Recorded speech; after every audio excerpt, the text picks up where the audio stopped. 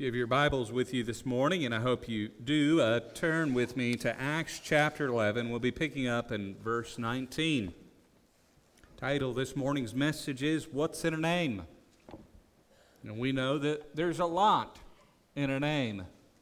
You know, some of us can remember back to elementary school, junior high, and high school, those people who had unfortunate first and last name combinations that invited insult and invited puns upon their name. I went to college and seminary. One of my friends, his initials spelled S-C-A-B. A lot of thought goes into names. In fact, there's a burgeoning industry where you can get professional consultation on what to name your child in order for them to have, quote unquote, the best advantages in life.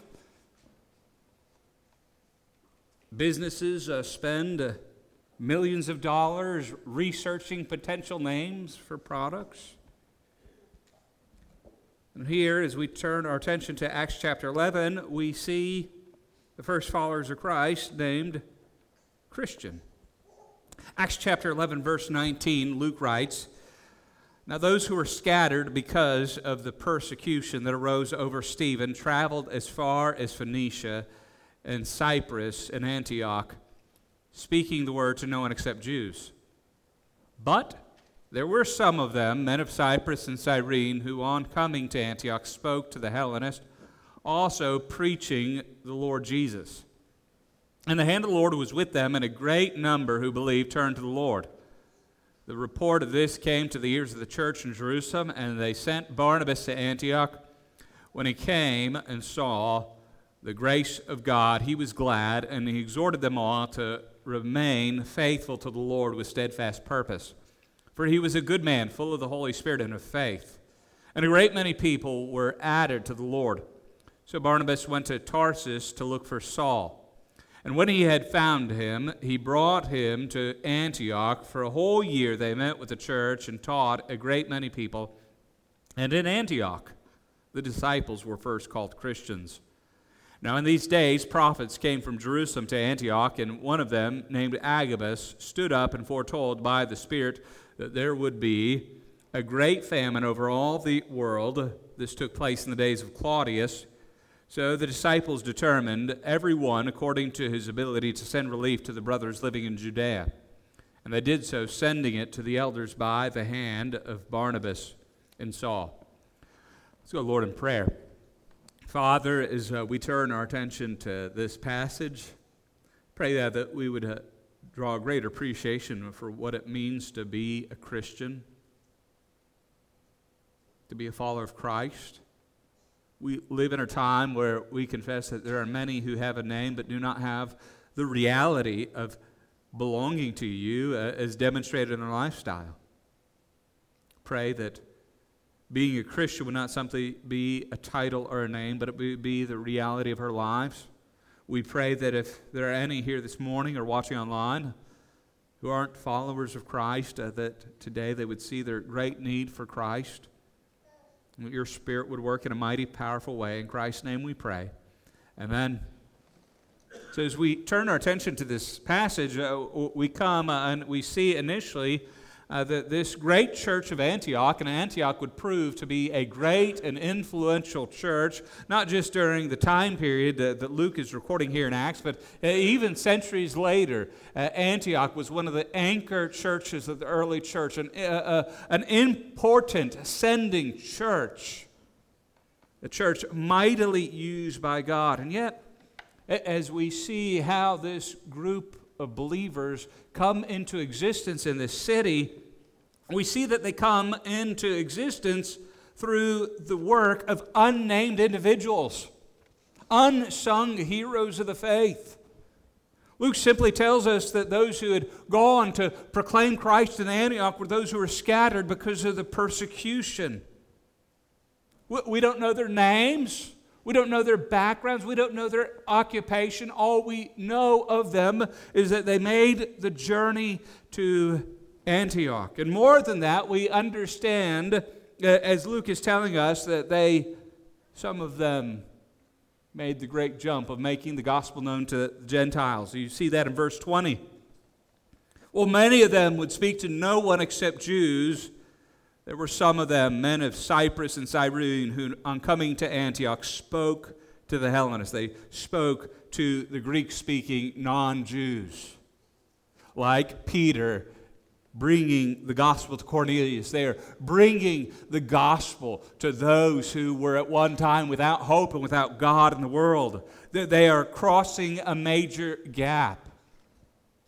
This is the first church that's really lived out what we see described in the epistles when Paul speaks of there being neither Jew nor Greek nor barbarian nor Scythian, how all are one in Christ. This is the first, as it were, a multi-ethnic church, and yet it's birthed out of these individuals whose name is forgotten to history. There have been individuals who've lived that way, who've understood that the important thing about life isn't whether their name is remembered, but whether Christ is honored. George Whitefield, the great evangelist during the Great Awakening, said of himself, "Let the name of Whitefield perish, but Christ be honored." Another time he said, "Let my name die everywhere. Let even my friends forget me, if by any means the cause of the blessed Jesus may be promoted." And that's what we have here in these individuals. They're willing to be unsung, unnamed individuals because they understand the important name that is to be remembered isn't their name. It is the name of Jesus. It hits at a challenge for life, because we often face the temptation of wanting to make a name for ourselves, of wanting our name to be remembered. Remember the first church I pastored, their name was Memorial Baptist Church, and if there was ever a church that lived up to that name, they did. There was memorial plaques on everything.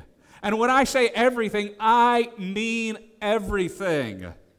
From the pews to the water fountain to the kitchen tables, there was a memorial plaque to memorialize those who had contributed or those who had contributions in their memory. And yet we understand that the only name that we need to be making great is the name of Christ. When we find the temptation, as often happens in our society, to make a name for ourselves, to make our name big, we find ourselves walking in a dangerous path. We find in Genesis that what led to the scattering of humanity, the construction of the Tower of Babel, was that those who built it wanted to make a name for themselves, that they would not be forgotten. The surest way to be forgotten is to try to make a name for yourself. It is true that this one life soon shall pass, and only what is done for Christ will last. And so you have these individuals laboring, forgotten, and yet their name is written on high, because at the end of the day, it doesn't matter who is doing the work. It matters who the foreman is. Paul understood this very reality, that this temptation of placing importance on the names of others. Paul, writing to the church of Corinth in 1 Corinthians chapter 3, writes, "But I, brothers, could not address you as spiritual people, but as people of the flesh, as infants in Christ. I fed you with milk, not solid food, for you were not ready for it. And even now you are not ready, for you are still of the flesh. For while there is jealousy and strife among you, are you not of the flesh and behaving only in a human way? For when one says, 'I follow Paul,' and another, 'I follow Apollos,' are you not being merely human? What then is Apollos? What is Paul? Servants through whom you believed. As the Lord assigned to each, I planted, Apollos watered, and God gave the growth. But God gave the growth. So neither he who plants nor he who waters is anything, but only God who gives the growth.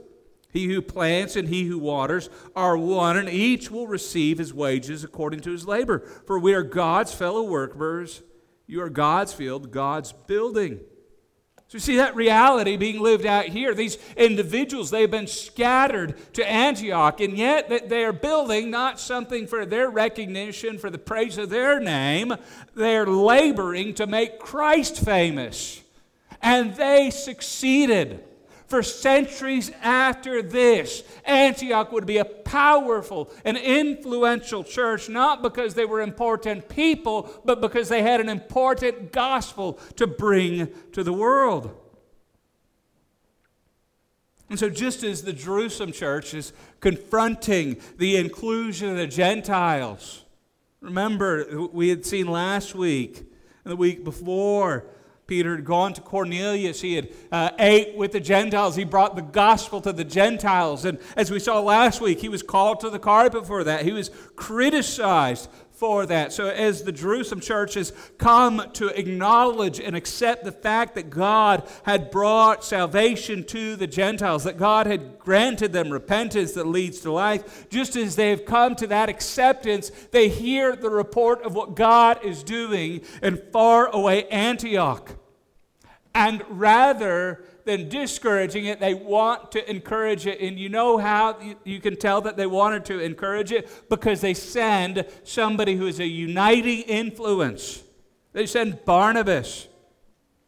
Verse 21, and the hand of the Lord was with them, and a great number who believed turned to the Lord. The report of this came to the ears of the church in Jerusalem, and they sent Barnabas to Antioch. Good old Barnabas. That's not even his name. That's his nickname. He was such an encourager that they nicknamed him Son of Encouragement. You can imagine the apostles thinking, who are we going to get to encourage this work? I know, the Son of Encouragement. We'll send Barnabas to them. They sent Barnabas. Barnabas proved to be a uniting influence. Barnabas, being in Jerusalem, knew the work of God that had accomplished through Peter and bringing Cornelius and his household to saving faith. And now he comes to encourage those at Antioch, to strengthen them in the faith. And we're told in verse 23, when he came and saw the grace of God, he was glad. And he exhorted them all to remain faithful to the Lord with steadfast purpose. For he was a good man, full of the Holy Spirit and of faith. So he sees God working in a mighty, powerful way. And he calls them to continue on, to keep doing what they're doing, to remain faithful, to stay the course. Think of contemporary Christianity. I think of even our own Southern Baptist Convention. We could use some more Barnabases. Barnabas isn't envious because God is working where he wasn't. He's happy to see God's work begin without him, and he's happy that it will continue without him because Barnabas understands that it's not about Barnabas's reputation.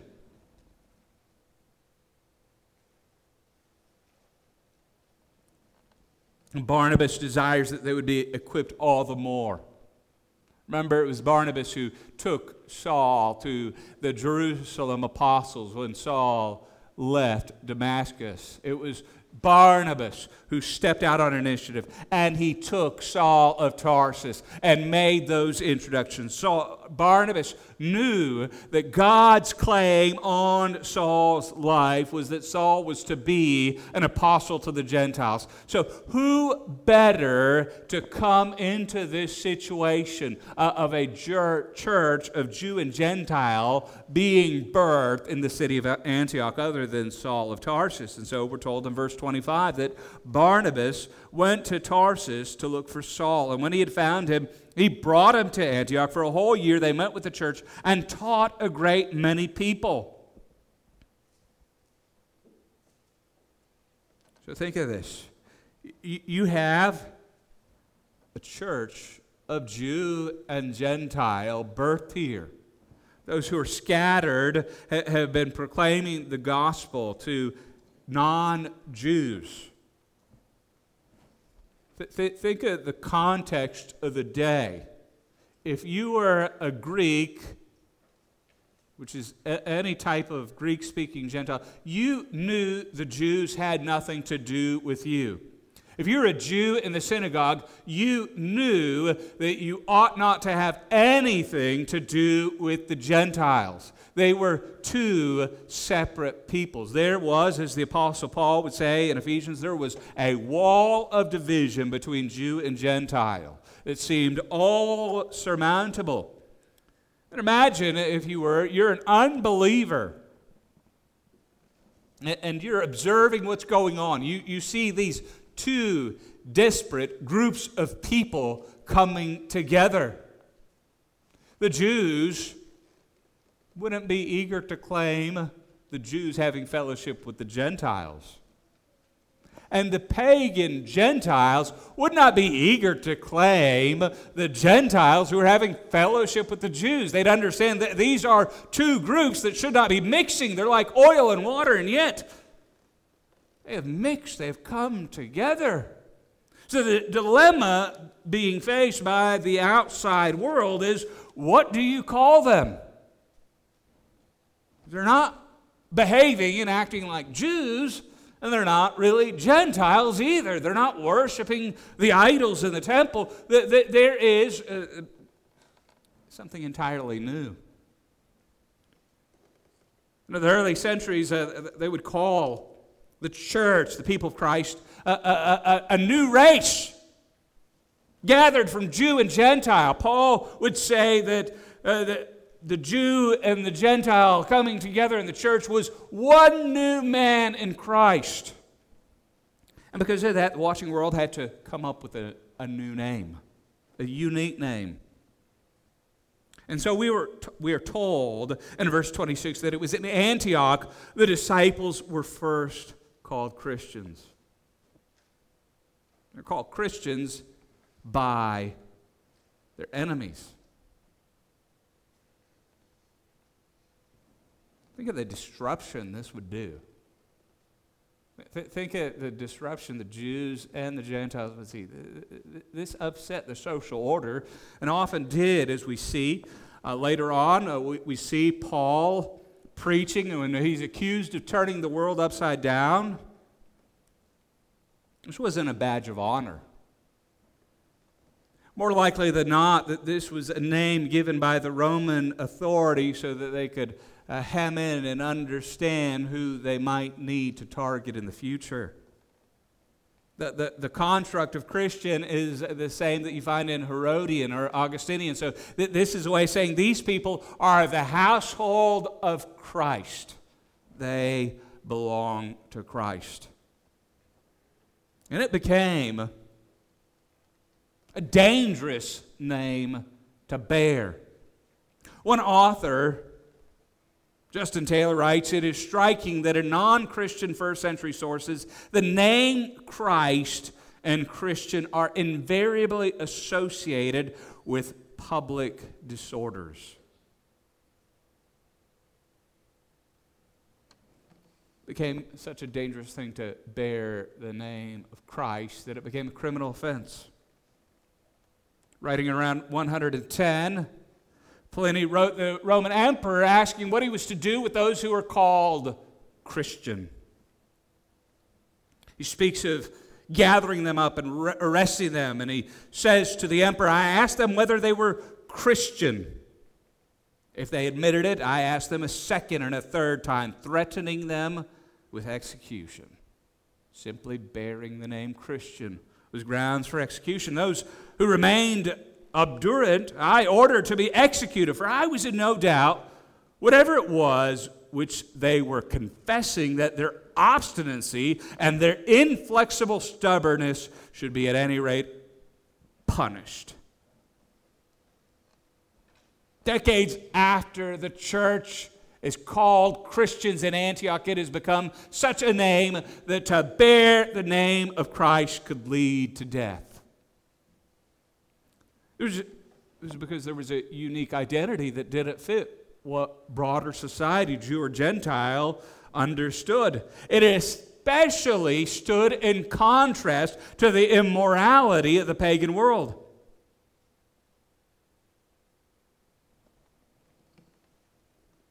He speaks of the measures they would go to try to convince people to renounce the name Christian.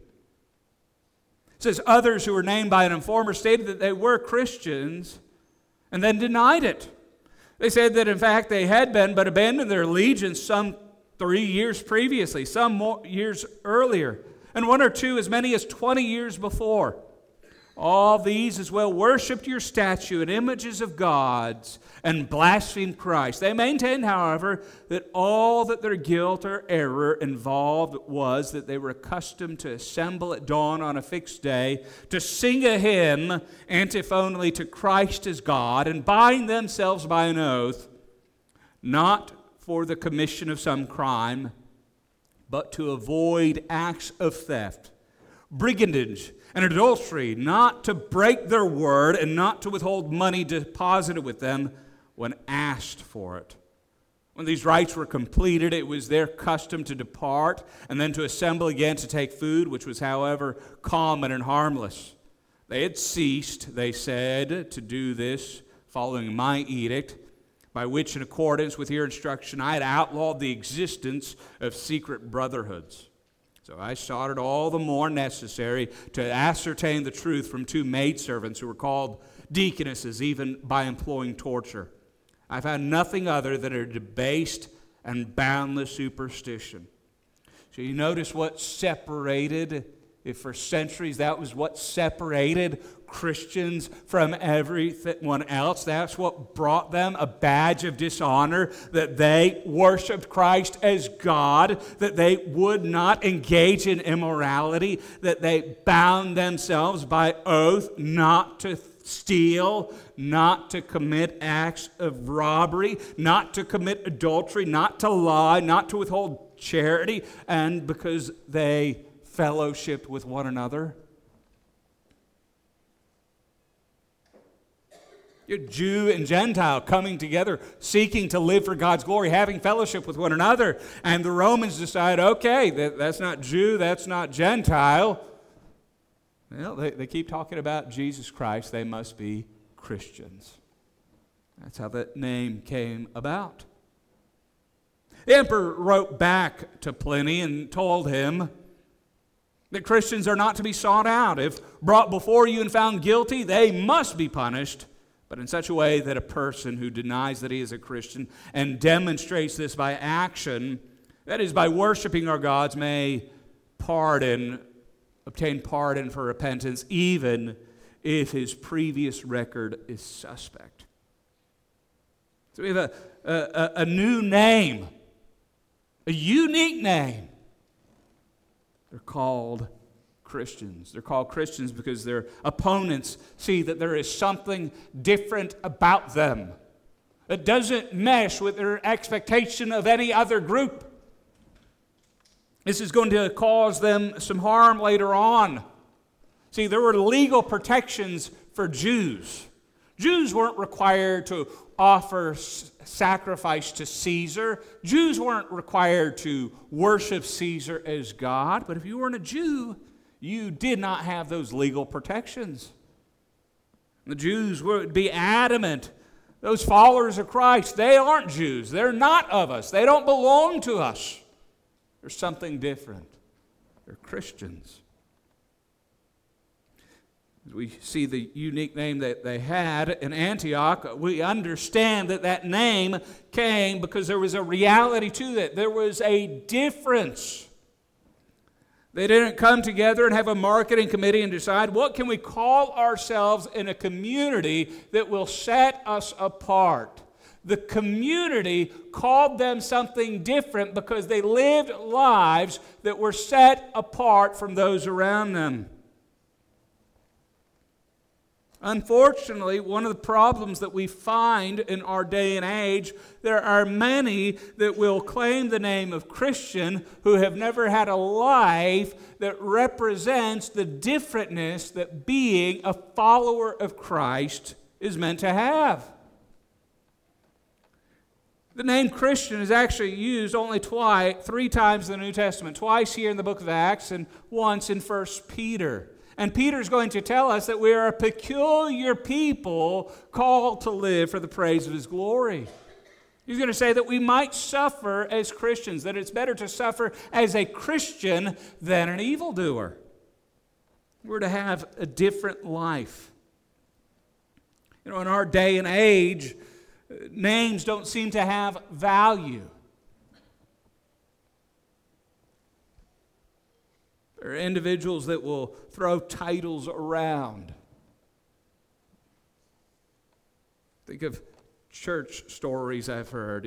Some churches will put individuals in positions and think, if you give them a title, if you give them a name, then they'll become faithful. I've heard stories where churches have made individuals deacons, made them Sunday school teachers. You throw them title after title, thinking if you give enough titles to someone, they'll start following right. You don't name something in order for it to become something.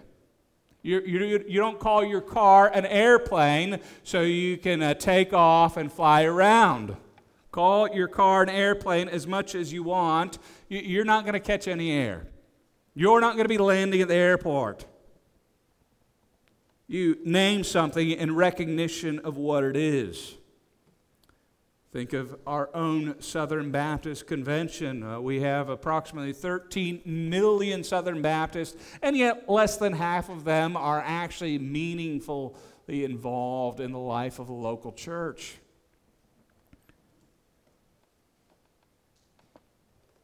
See, the early church and even the pagan world understood that there was something different about followers of Christ. There was a common identity. There was a community there. There was a distinct group that was recognizable in their fellowship and their common life together.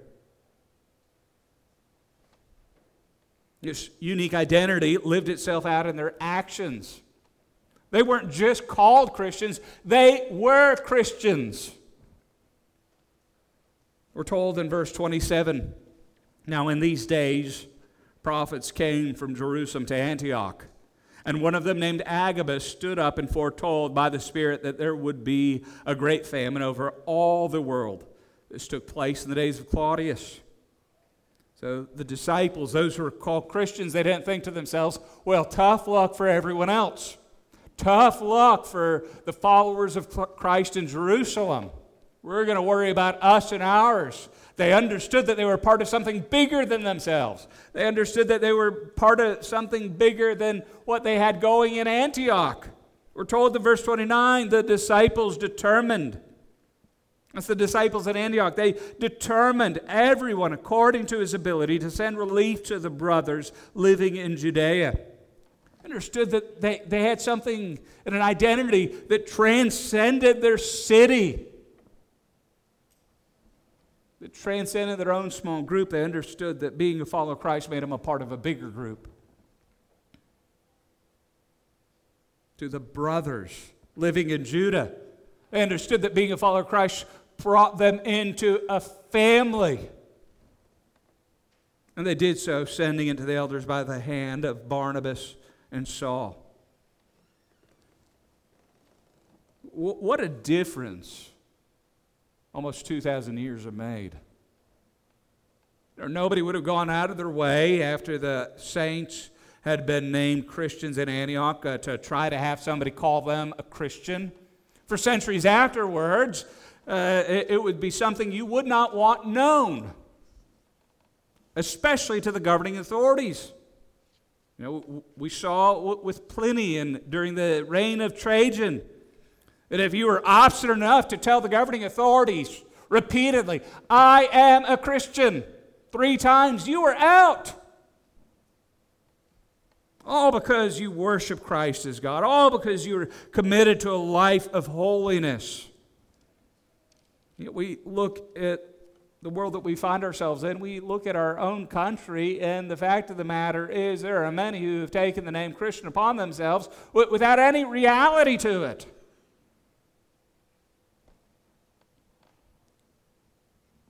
I imagine if to bear the name of Christ you had to publicly renounce all the things that Christians originally publicly renounced, it would probably eliminate a good percentage of those who profess to be followers of Christ. Probably lose whole denominations as a result of it. And yet, that was the biblical understanding that a Christian is something different. The Apostle Paul would say that if anyone be in Christ, he is a new creation. The old is past and the new has come. They were willing to bear the name of Christian because they understood that the name of Christ and the identity they had in Christ was far greater. So I ask you, what's more important? Your name or the name of Christ? When you die, do you want people remembering you? Or do you want them remembering the Christ who worked through you? As we come to this time of invitation, I ask you, if you were brought up on a criminal trial, would there be enough evidence in your life Monday through Saturday to convict you of being a follower of Christ? Or would the judge and the jury have to say, well, there's nothing here? See, the early believers in Antioch were called Christians because there was something there. There was something more than a name. There was a reality to it. So as we come to this time of invitation, I ask you, is there a reality to the name that you bear?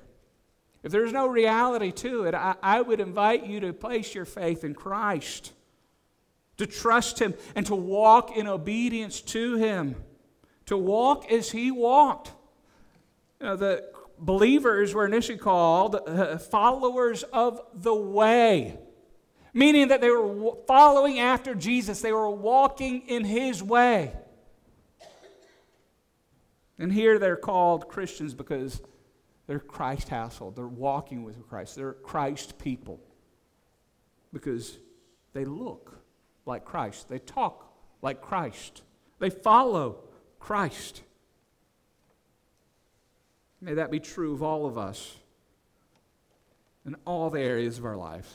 Let's go, Lord, in prayer. Father, as we come to this time of invitation, we pray that where we fall short, that your grace would be evident in our lives. We pray that we would live in such a way that we would make your name great, that we would make the name of Christ renowned wherever we are. It's so easy to try to make other things sound big and important, but we understand that at the end of the day, that only what Christ has done is worth magnifying. So we pray that we would bring Him honor and glory. Pray that if there are any in here this morning or watching online who have a name but no reality to it, that your Spirit would grant them repentance leading to life. For this we pray in your Son's holy and precious name. Amen.